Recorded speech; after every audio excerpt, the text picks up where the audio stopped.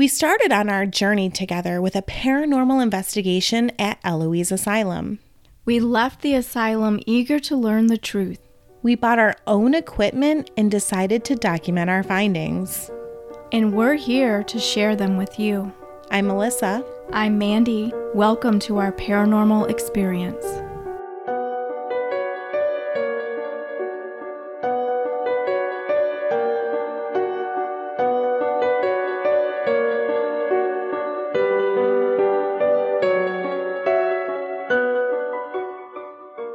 I hope that you love creepy history just as much as I do, because the Ohio State Reformatory has tons of creepy history.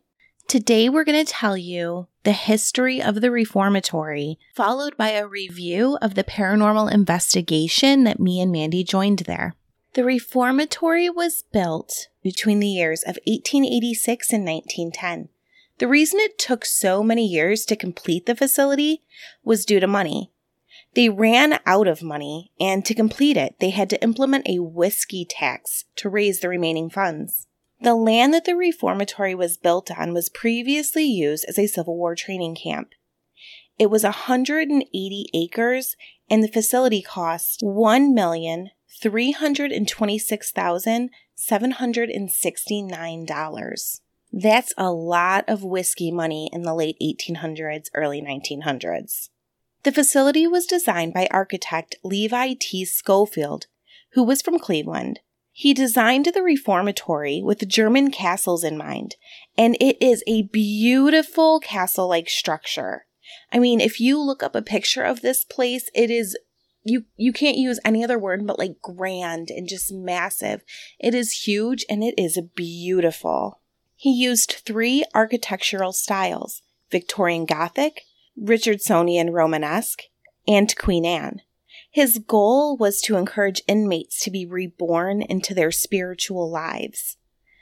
The facility was originally named the Intermediate Penitentiary. It was intended as a halfway point between the Boys Industrial School in Lancaster and the State Penitentiary in Columbus. The goal was to reform first-time offenders.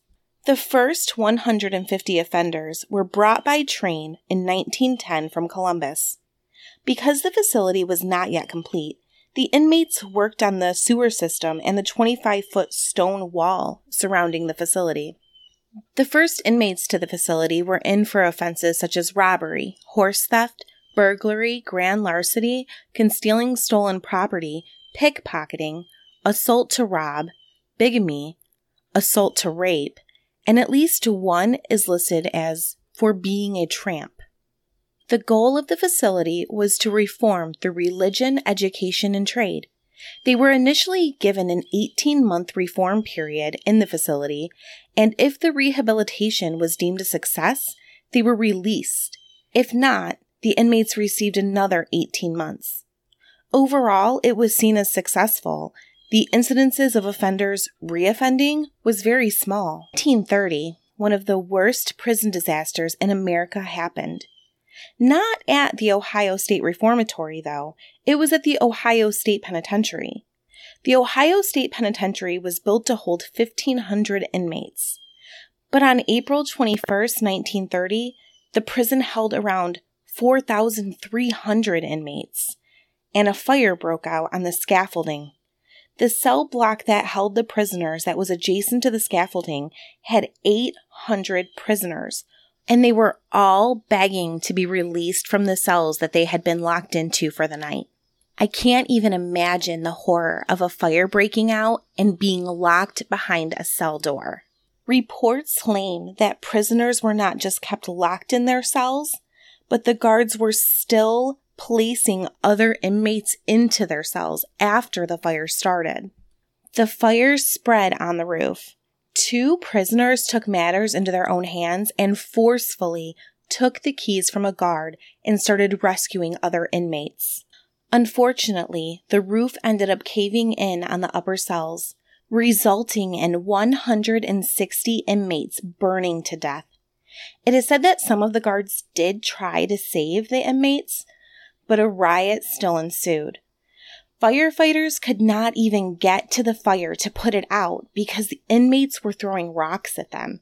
It was chaos. 320 inmates died that day, and over 100 were injured. And this resulted in the inmates being transferred to the Ohio State Reformatory. They had to put them somewhere.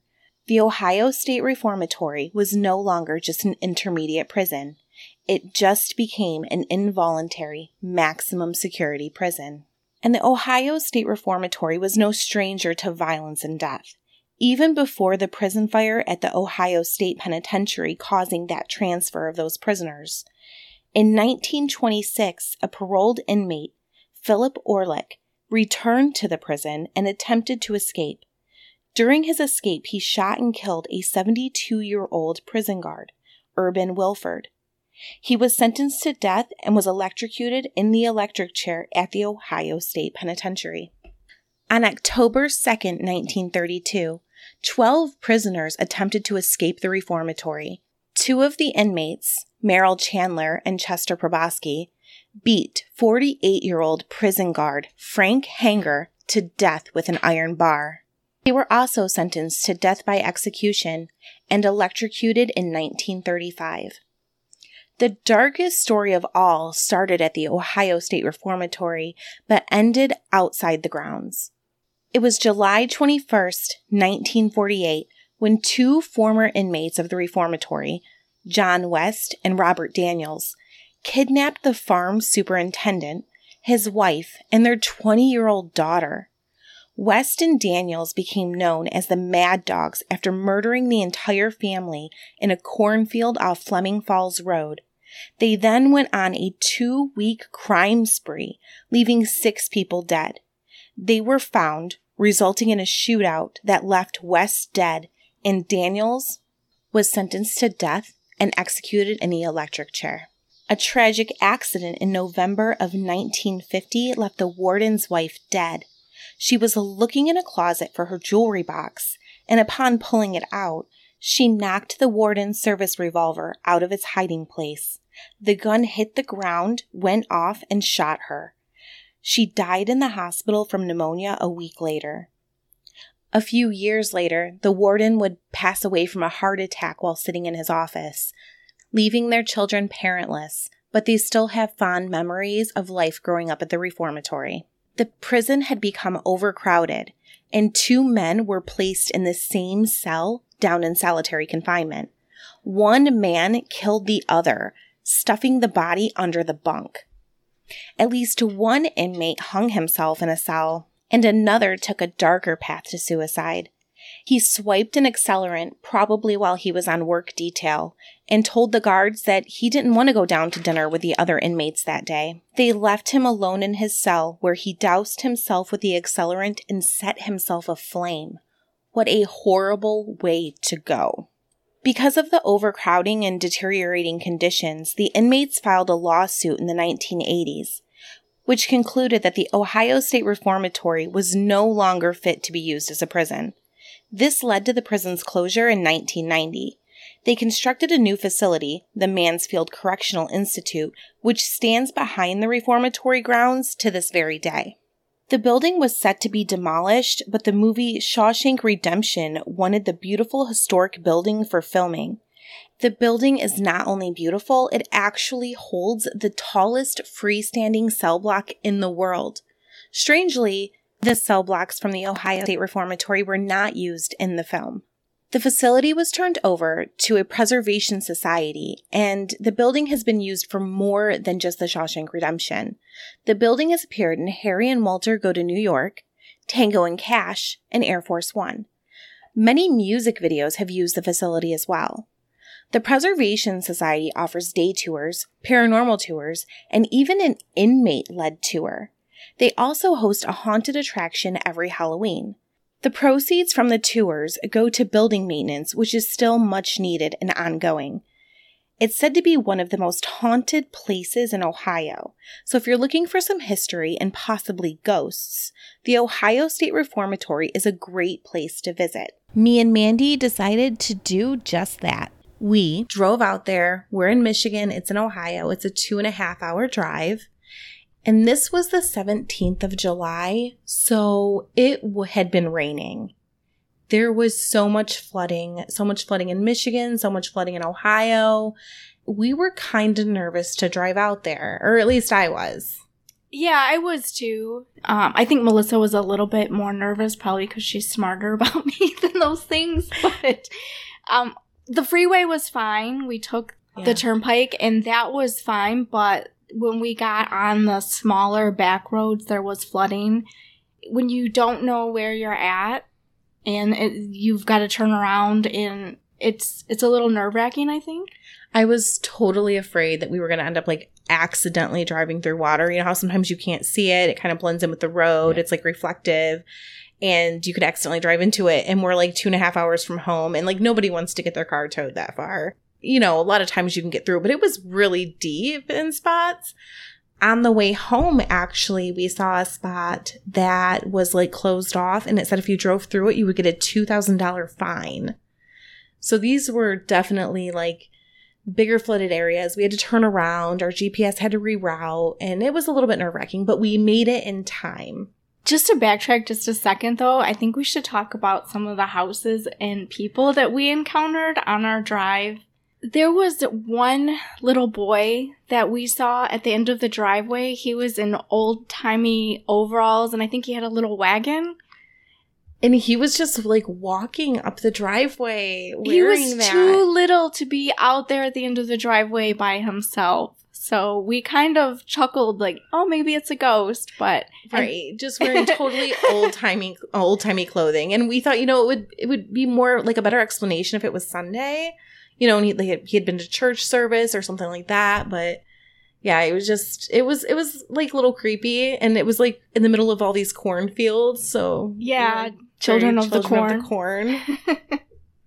There were a lot of cemeteries, like once we got off the turnpike, and I thought that those were really cool. You know, not fenced in or anything like that, just really big old like cemeteries, like on small little hills, and a lot of creepy looking houses. Driving up to the reformatory was really cool because all of a sudden there was just this gigantic building in the middle of nowhere.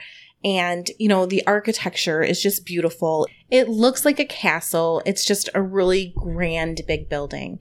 And there was tons of people standing outside waiting for their tour. Yeah, I was amazed when we first pulled up, too. It was like a castle. It looked almost magical, fairy tale-ish, if that's a word. It can be.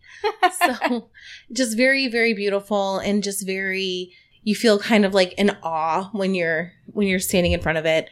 And there was like a little like gate type thing or like cell piece or something that they have in front, which I believe was a prop from when they filmed Air Force One. So me and Mandy took our selfie in front of it. You know, it was just really neat. The outside of the building, we walked around and looked at it. It has like, you know, bricks with people's names engraved into them. Like I say bricks, but these are like large cinder blocks. It's very beautiful. Yeah, the landscaping. The landscaping is definitely really beautiful. Pretty. Yeah, everything was beautiful.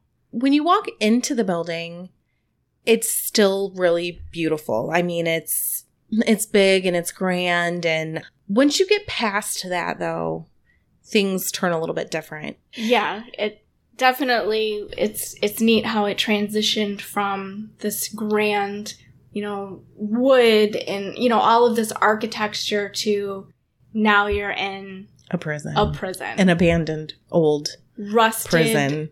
Cells and peeling paint, old beds that are still in there, toilets that are still in there. You know, they divided us into two groups because I guess a lot of people probably return there just to do the paranormal. They're not really doing a tour. They're just there to ghost hunt. So we wanted to do the tour. So we lined up in the area of people that wanted to do the tour. And our tour guide took us in. And the tour did not last as long as I would have liked, but it was still really nice. Yeah, I agree. It wasn't like when we went to Eloise. You know, the tour was the majority of the night. When we did the Eloise tour, that was the first time I had done anything like that. So I guess that was the only experience that I had to base it off of. But here it was just structured a little bit different. We went in and the tour guide talked to us about different things that they had. Like the beginning of the tour was kind of like a museum. They had different things under glass made by the prisoners and whatnot. My favorite and the creepiest part was the electric chair. It was not ever used at the Ohio State Reformatory. It actually came from Columbus. But there were 315 executions in that chair from 1897 until 1963. And they claim that there's a lot of paranormal activity like around the chair, just, you know, outside the door, because they've kind of built like a separate area for it because it doesn't really belong there. But it's really cool to see. It was definitely cool to see, and I guess a little bit morbid to look at. Yeah. But still fascinating. My son thought it was interesting to see. And they had straight jackets and shackles. The mask that they put over your face when they electrocute you. And they actually had like a little diagram thing showing how the electric chair worked, which was kind of neat. We then went upstairs and onto a couple of floors, and the tour guide gave us a really fast tour. And I have some audio clips from that tour, and I'm going to put them in now. But one thing I wanted to show you was the infamous chair room, which is right here. Legend has it, if you put a chair in the middle of the room, shut the door, come back a couple minutes or a couple hours later, the chair will be in another part of the room. I've never seen that happen. But I've also seen people that have gotten scratched and a lot of EVPs in this room. Why? I have no clue. There's no windows in here. It was just a storage area. But for some reason, there's a lot of activity traditionally here in this room. On the second level is where the Warden's family will live at. The last family to live here on the premises was the Glackey family. Mr. and Mrs. Glackey had two kids, Art and Ted. And they were over they met in Toledo, moved here, and they lived here for the latter part of about 9 years. Their boys, Art and Ted, Art passed away a couple years ago from cancer, and then Ted still lives in Arizona. We still talk to him on Facebook a lot. They've shared a lot of wonderful information regarding what it was like growing up here. For example, Art was shown how to drive a stick shift from a guy who was the getaway driver at a bank robbery in Cleveland, no joke. They used to tell us that their mom used to brew beer down in the basement. God bless her for doing that. They had a lot of great memories here. This was their home. But they had a lot of, I guess you can say, a lot of playmates to go play around with, i.e. trustees. Unfortunately, both boys lost both parents here at the reformatory. The first one to go was Mrs. Glackey in 1951. She was getting a hat box out from her closet, and she accidentally hit her husband's service revolver. The revolver hit the floor, it went off, shot herself in the chest. She died over at Mansfield Hospital about a week later from pneumonia. The reason why we know that is because that's what she told the nurses and the doctors there what happened while she was recovering. And then in 59, Mr. Glackey had a massive heart attack. In the room that you guys walked into to go to the electric chair room, that was where Mr. Glackey had his heart attack in 59. So both boys pretty much were raised by foster parents here in the area until they went to college. But they have great memories of their mom and dad living here at the reformatory.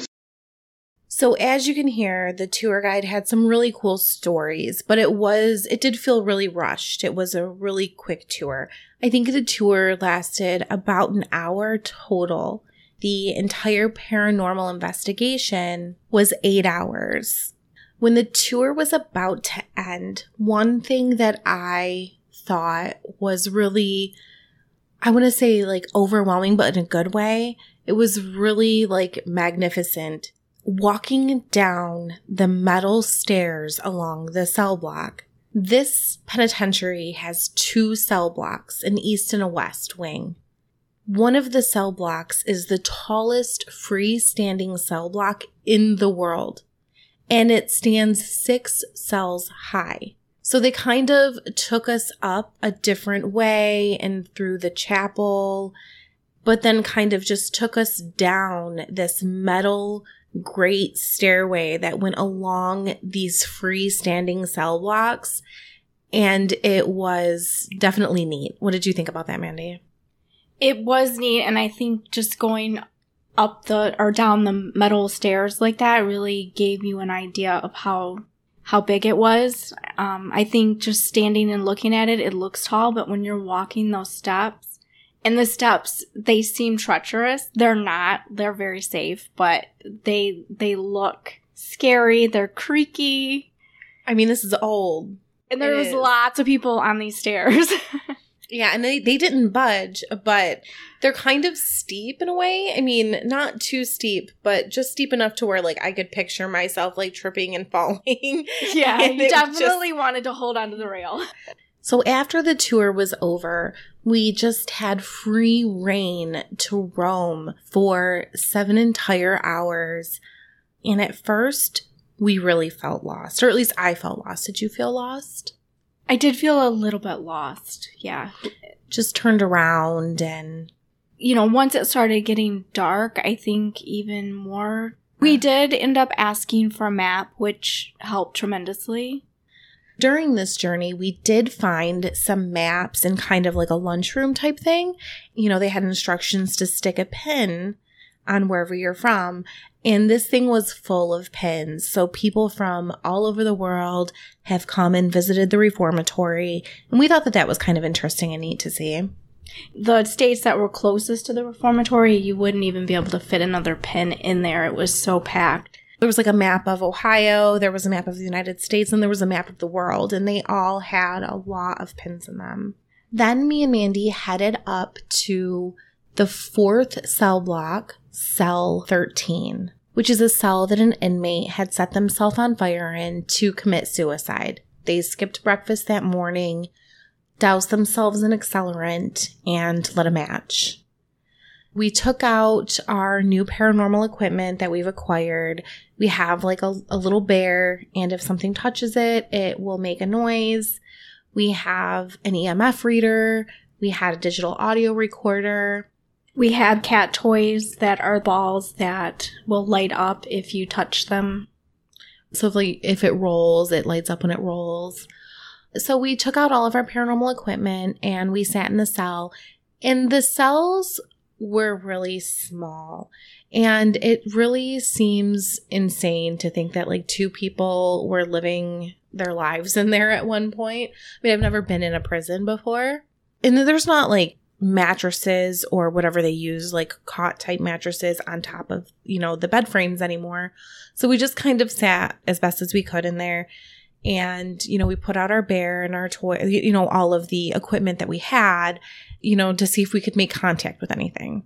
And unfortunately, there was nothing. We did not capture anything. We were even curious to think that possibly we were in the wrong cell. But we did notice that it looked like the ceiling had been replaced in that cell. Because all of the other ceilings, the paint was peeling really bad, and this one wasn't. So that gave us an indication as well that the ceiling had probably been replaced due to the fire. And I didn't tell you this, Mandy, but I did also double check when we got home. Like I looked it up and it was the right cell. We were in the right cell.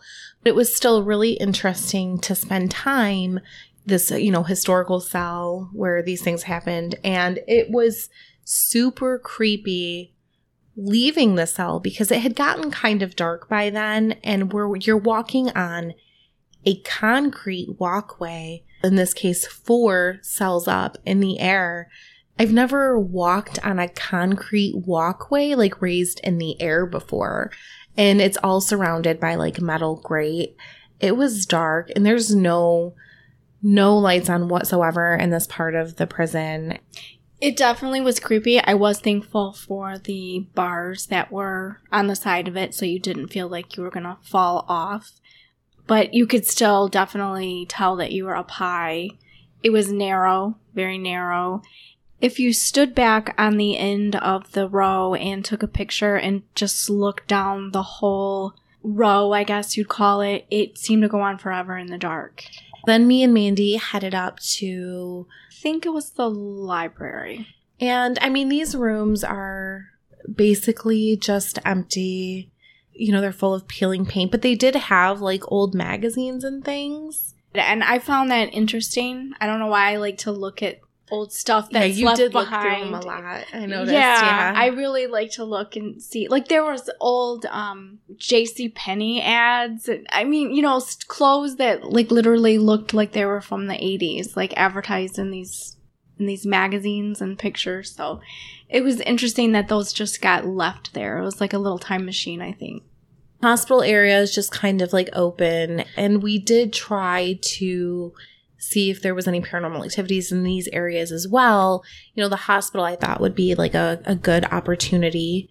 We didn't get anything. Our EMF reader did not change the entire time. It did not. We played back our recordings and we didn't notice anything.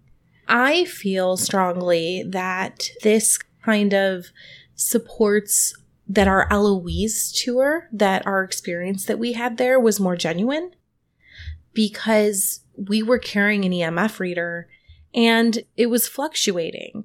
When I was looking at it, I thought, well, I don't really know, because I'm not too familiar with this type of thing. You know, it's something I've said before. I don't know how much this should be fluctuating like naturally, or if it should be fluctuating naturally. I mean, it wasn't going up to like a high reading, but it was definitely moving.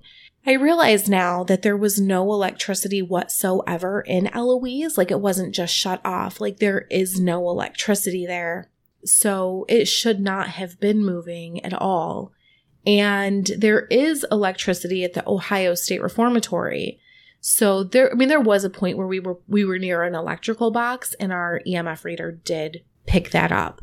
But without any electricity at Eloise, you know, it makes it seem more genuine. And we were actually attempting to communicate with spirits at Eloise, and our EMF reader was moving. So it very much makes it more genuine to me. I think that theory makes sense. As you're walking through, there's memorabilia from the movie, The Shawshank Redemption, you know, because it was filmed there. They didn't use the actual cell blocks that were there, but they used, you know, like the office parts of it, you know, other parts of the building. The part that really got me is the cardboard cutouts of the characters from the movie, and they are just placed intermittently throughout the prison. And when you are not expecting that to be there, especially as it gets dark and you just see an outline of something, I liked it, but I also hated it, if that makes any sense. It definitely could be a little bit nerve-wracking and a lot of them are like indoors and stuff. So it's like you turn and it's like somebody's staring at you through the glass of a door, and then you're like, oh my God, it's a cardboard cutout. Right. And they had like a replica of the exposed beam or rafter Brooks had hung himself from in the movie, you know, that he carved his name on. It says Brooks was here. So that was kind of interesting. During the daytime tour that me, Jeff, and Timmy went to, they had many more open areas with like memorabilia. There was even a TV that was playing like a clip from The Shawshank Redemption that I think was filmed in that room. There was different open areas. Now, when me and you went, Mandy, we got to see the attic. That was not open during our daytime tour. I did like the attic, even though nothing happened. I mean, I think attics in general, they're a little scary. Yeah, we went up there and there was like people sitting in circles in chairs. I mean, it almost looked like people were having like little seances or something, I thought. But it seemed a little bit dangerous because the drywall was, I don't know that it's drywall, but you know, whatever's on a ceiling, the drywall was coming down and it was like hanging and it looked like it could kind of fall. It definitely looked like it could fall. But that area was closed during the daytime tour, I mean, which makes sense. And on both tours, we were able to see the solitary confinement area, which is just, I can't imagine living my life in there, even being in there for like 24 to 48 hours. Really interesting. It was interesting, but in a weird way, I think I made a joke about this when we were there. Like, I would almost want to go to solitary because you wouldn't have to have a roommate. When we were there for the daytime tour, me and Timmy were like playing in the cells, and Jeff had made the comment of, well, you'd want to sleep with your head at this end toward the door in case the guy that you're in here with had to use the bathroom. That's a good point. It definitely would be interesting, like solitary confinement versus, you know, the regular cells being alone or...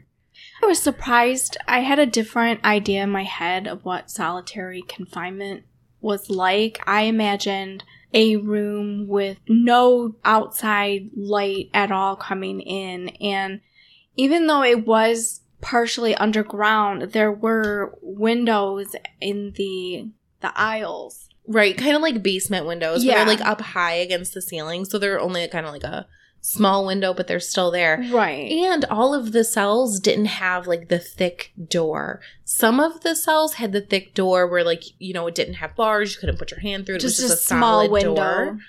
But not all the cells were like that. A lot of them actually had like regular bars and didn't really seem as, solitary confinement-ish. Right. Those ones weren't as closed off. Like being in one of those ones, I think would be way better. I don't know if there was like different levels of solitary confinement, if it just depended on like what you had done, but definitely a few different types of cells down there. During the paranormal tour, me and Mandy were able to go into the basement. Which I'm surprised we didn't trip. It was a kind of a mess down there. It was interesting, but it was definitely a mess. I mean, it is an old basement, but strangely enough, when you get to the other side of it, it's called the basement, and we were not allowed to access this area during the daytime tour. There was some sort of door that looked like it led to the outside, so I don't know if we were actually underground at that point or maybe partially. Right. I know I've been in basements before, like, for example, a house in Alabama that I had went into one time. The house was built in a hill, so the basement was underground, but then you could still get into the basement from the outside. Right. And we didn't actually see that side of the building because there's actually an active prison still behind the Ohio State Reformatory. So you cannot like go around that side of the building. You cannot take pictures on that side of the building. You cannot go to the Ohio State Reformatory Cemetery. They told you will be arrested immediately, that there are cameras and there are guards and they are used to this and they are waiting to arrest someone. So Which we is did sad. not take those chances. We did not, but it's a little disappointing.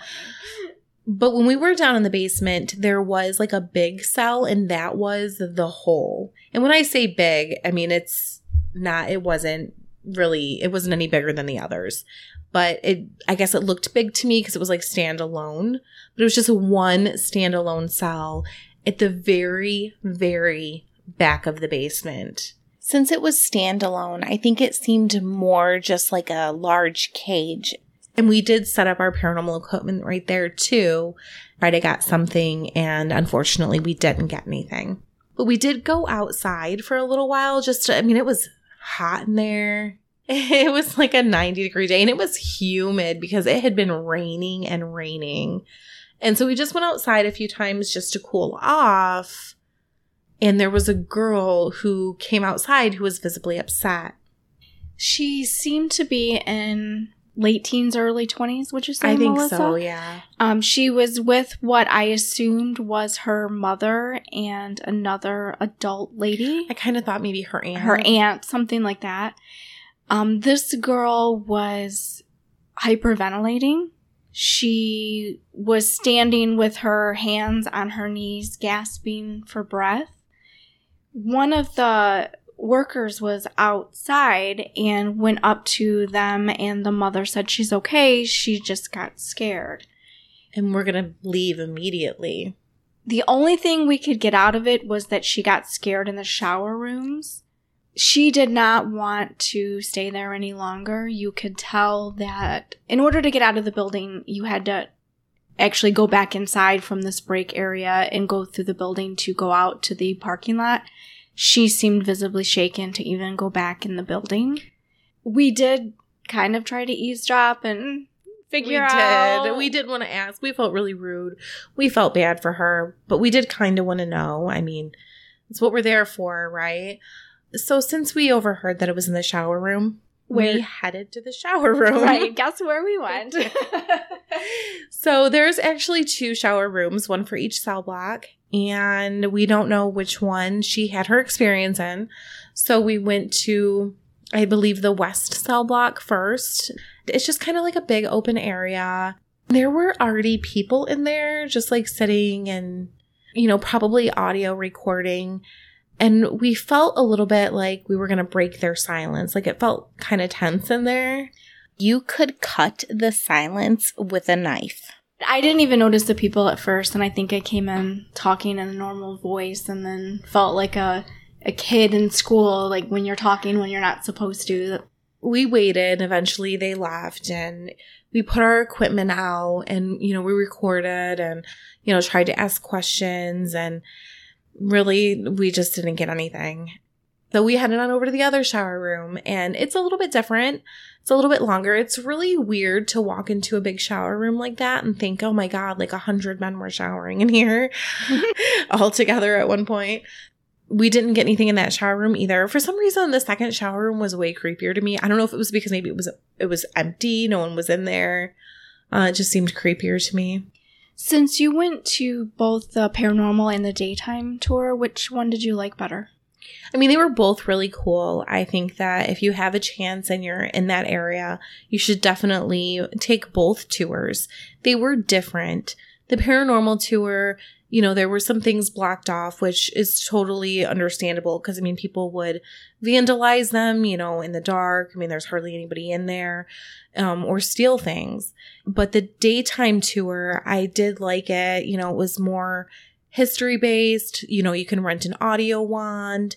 There's little numbers all over the building, and you can put the numbers into the audio wand, and it tells you the facts about that area. There was more museum items. There was actually one whole wing that was a museum that me and Mandy didn't get to see because it was closed off for the paranormal tour. And it really didn't have much to do with the prison. It was just kind of old-timey stuff. But me, Jeff, and my son all really enjoyed it. But in the paranormal tour, you got to see the attic. You got to see the basement. Definitely felt like we had free reign over the reformatory for many, many hours. Obviously, I didn't do both tours, but the paranormal tour, we had pizza. It was good pizza, not the cheap kind, actually good. There was endless pop and water throughout the night. There was always a spot to go rest. I think they called it the bullpen. Yeah. And that was like a nicer room, and it was air conditioned. It was air conditioned. Which was really important. It was definitely important, and the staff was very friendly, and I just felt like anytime we needed refreshments, there was always something. I had to make a recommendation. The paranormal tour is definitely a little bit more expensive. It's a lot more time. All the money that you spend on the paranormal tour actually goes toward the building, we were told. That they're trying to make some repairs and keep up the building. It's a really old building, and it does need a lot of them. So that your money is going somewhere important, saving history. So if I had to recommend a tour, I would actually recommend people do both tours. But if you just did the daytime tour, really cool as well. And it's self-paced too, so you can kind of spend as long as you want in there.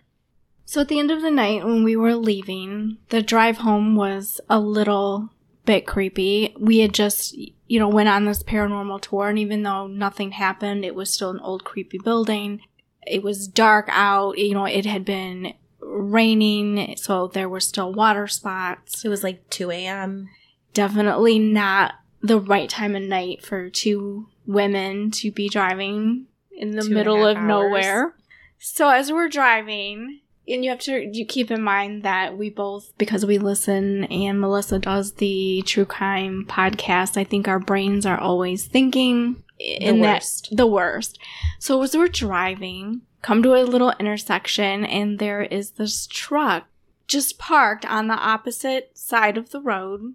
Not on the side of the road, in the middle of the road, right before railroad tracks. Toward us. Yes, as he was driving toward us, he was on his side, but the truck was literally stopped right before the railroad tracks. There was no lights on it. So it wasn't like they just stopped to, look at their phone or whatever.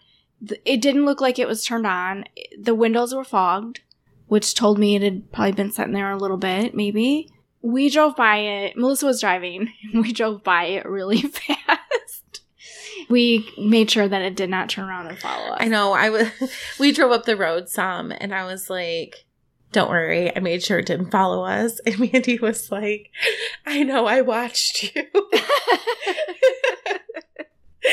I was totally creeped out. I felt like it was like a trap or something. In reality, it was probably like people sitting there with their car off. Maybe it was like a road that wasn't used a lot and we didn't know that. They were like making out in there or something. I just feel like you would like pull to the side of the road. You would think, because I was afraid they were going to get smashed into, because they were literally right in the middle of their lane with their lights off. I felt like when we went past it, somebody was going to run out from behind it and like try to get us to stop or something. It totally Which felt we like wouldn't a trap. we wouldn't have stopped. No. We would have just ran them over, I think. Yeah. We would have had to. We just left a haunted prison. I would have called 911. And especially, too, like being in the area of an active prison, too, you know. Right. There's an That's active true. prison right behind Right. the Ohio State Reformatory. Very true. So there you have it. That's mine and Mandy's review on our trip to the Ohio State Reformatory. And even though we didn't get anything paranormal, we really, really enjoyed our visit. We definitely recommend that you take the tour if you can. And if you catch anything paranormal, give me and Mandy an email because we want to know about it. We came home empty-handed. Definitely love to see some evidence from there. Yeah, I mean, people... I mean, I've heard tons of people swear up and down that they've had tons and tons of experiences there. And I felt like the people that were coming in that didn't want the tour, that just were coming in to do their own paranormal investigations, I feel like those were probably people that had gotten something there before. Yes, I agree. They seemed like they knew what they were doing. They seemed like they had gotten stuff before. And even a few of the people that we spoke to that night had said that they had gotten some stuff, so... I said that we came home empty-handed, but that was actually a lie. It was a couple days after we had gotten home. I had like this big bag with me, because I had all my paranormal investigation stuff in there. And I carried it with me all night. And there was a couple times, I got sick of carrying it and I had gotten the stuff out of it and I set it down and whatnot. I was at Jeff's and I was making eggs. It was super early in the morning and I had a headache and I wanted some Motrin. I opened my bag and as soon as I opened it, out ran a spider bigger than a quarter. And so I'm pretty sure that came home with us from the Ohio State Reformatory. Which, if I had known that thing was in the car while we were driving home... Oh my God. Yeah, so every time I open my bag now, I remember that spider. So even though me and Mandy didn't get any notable paranormal activity at the Ohio State Reformatory, we still had a great time. And we also think it's really important to note when we don't get paranormal activity somewhere. Thanks for listening. Bye. Bye.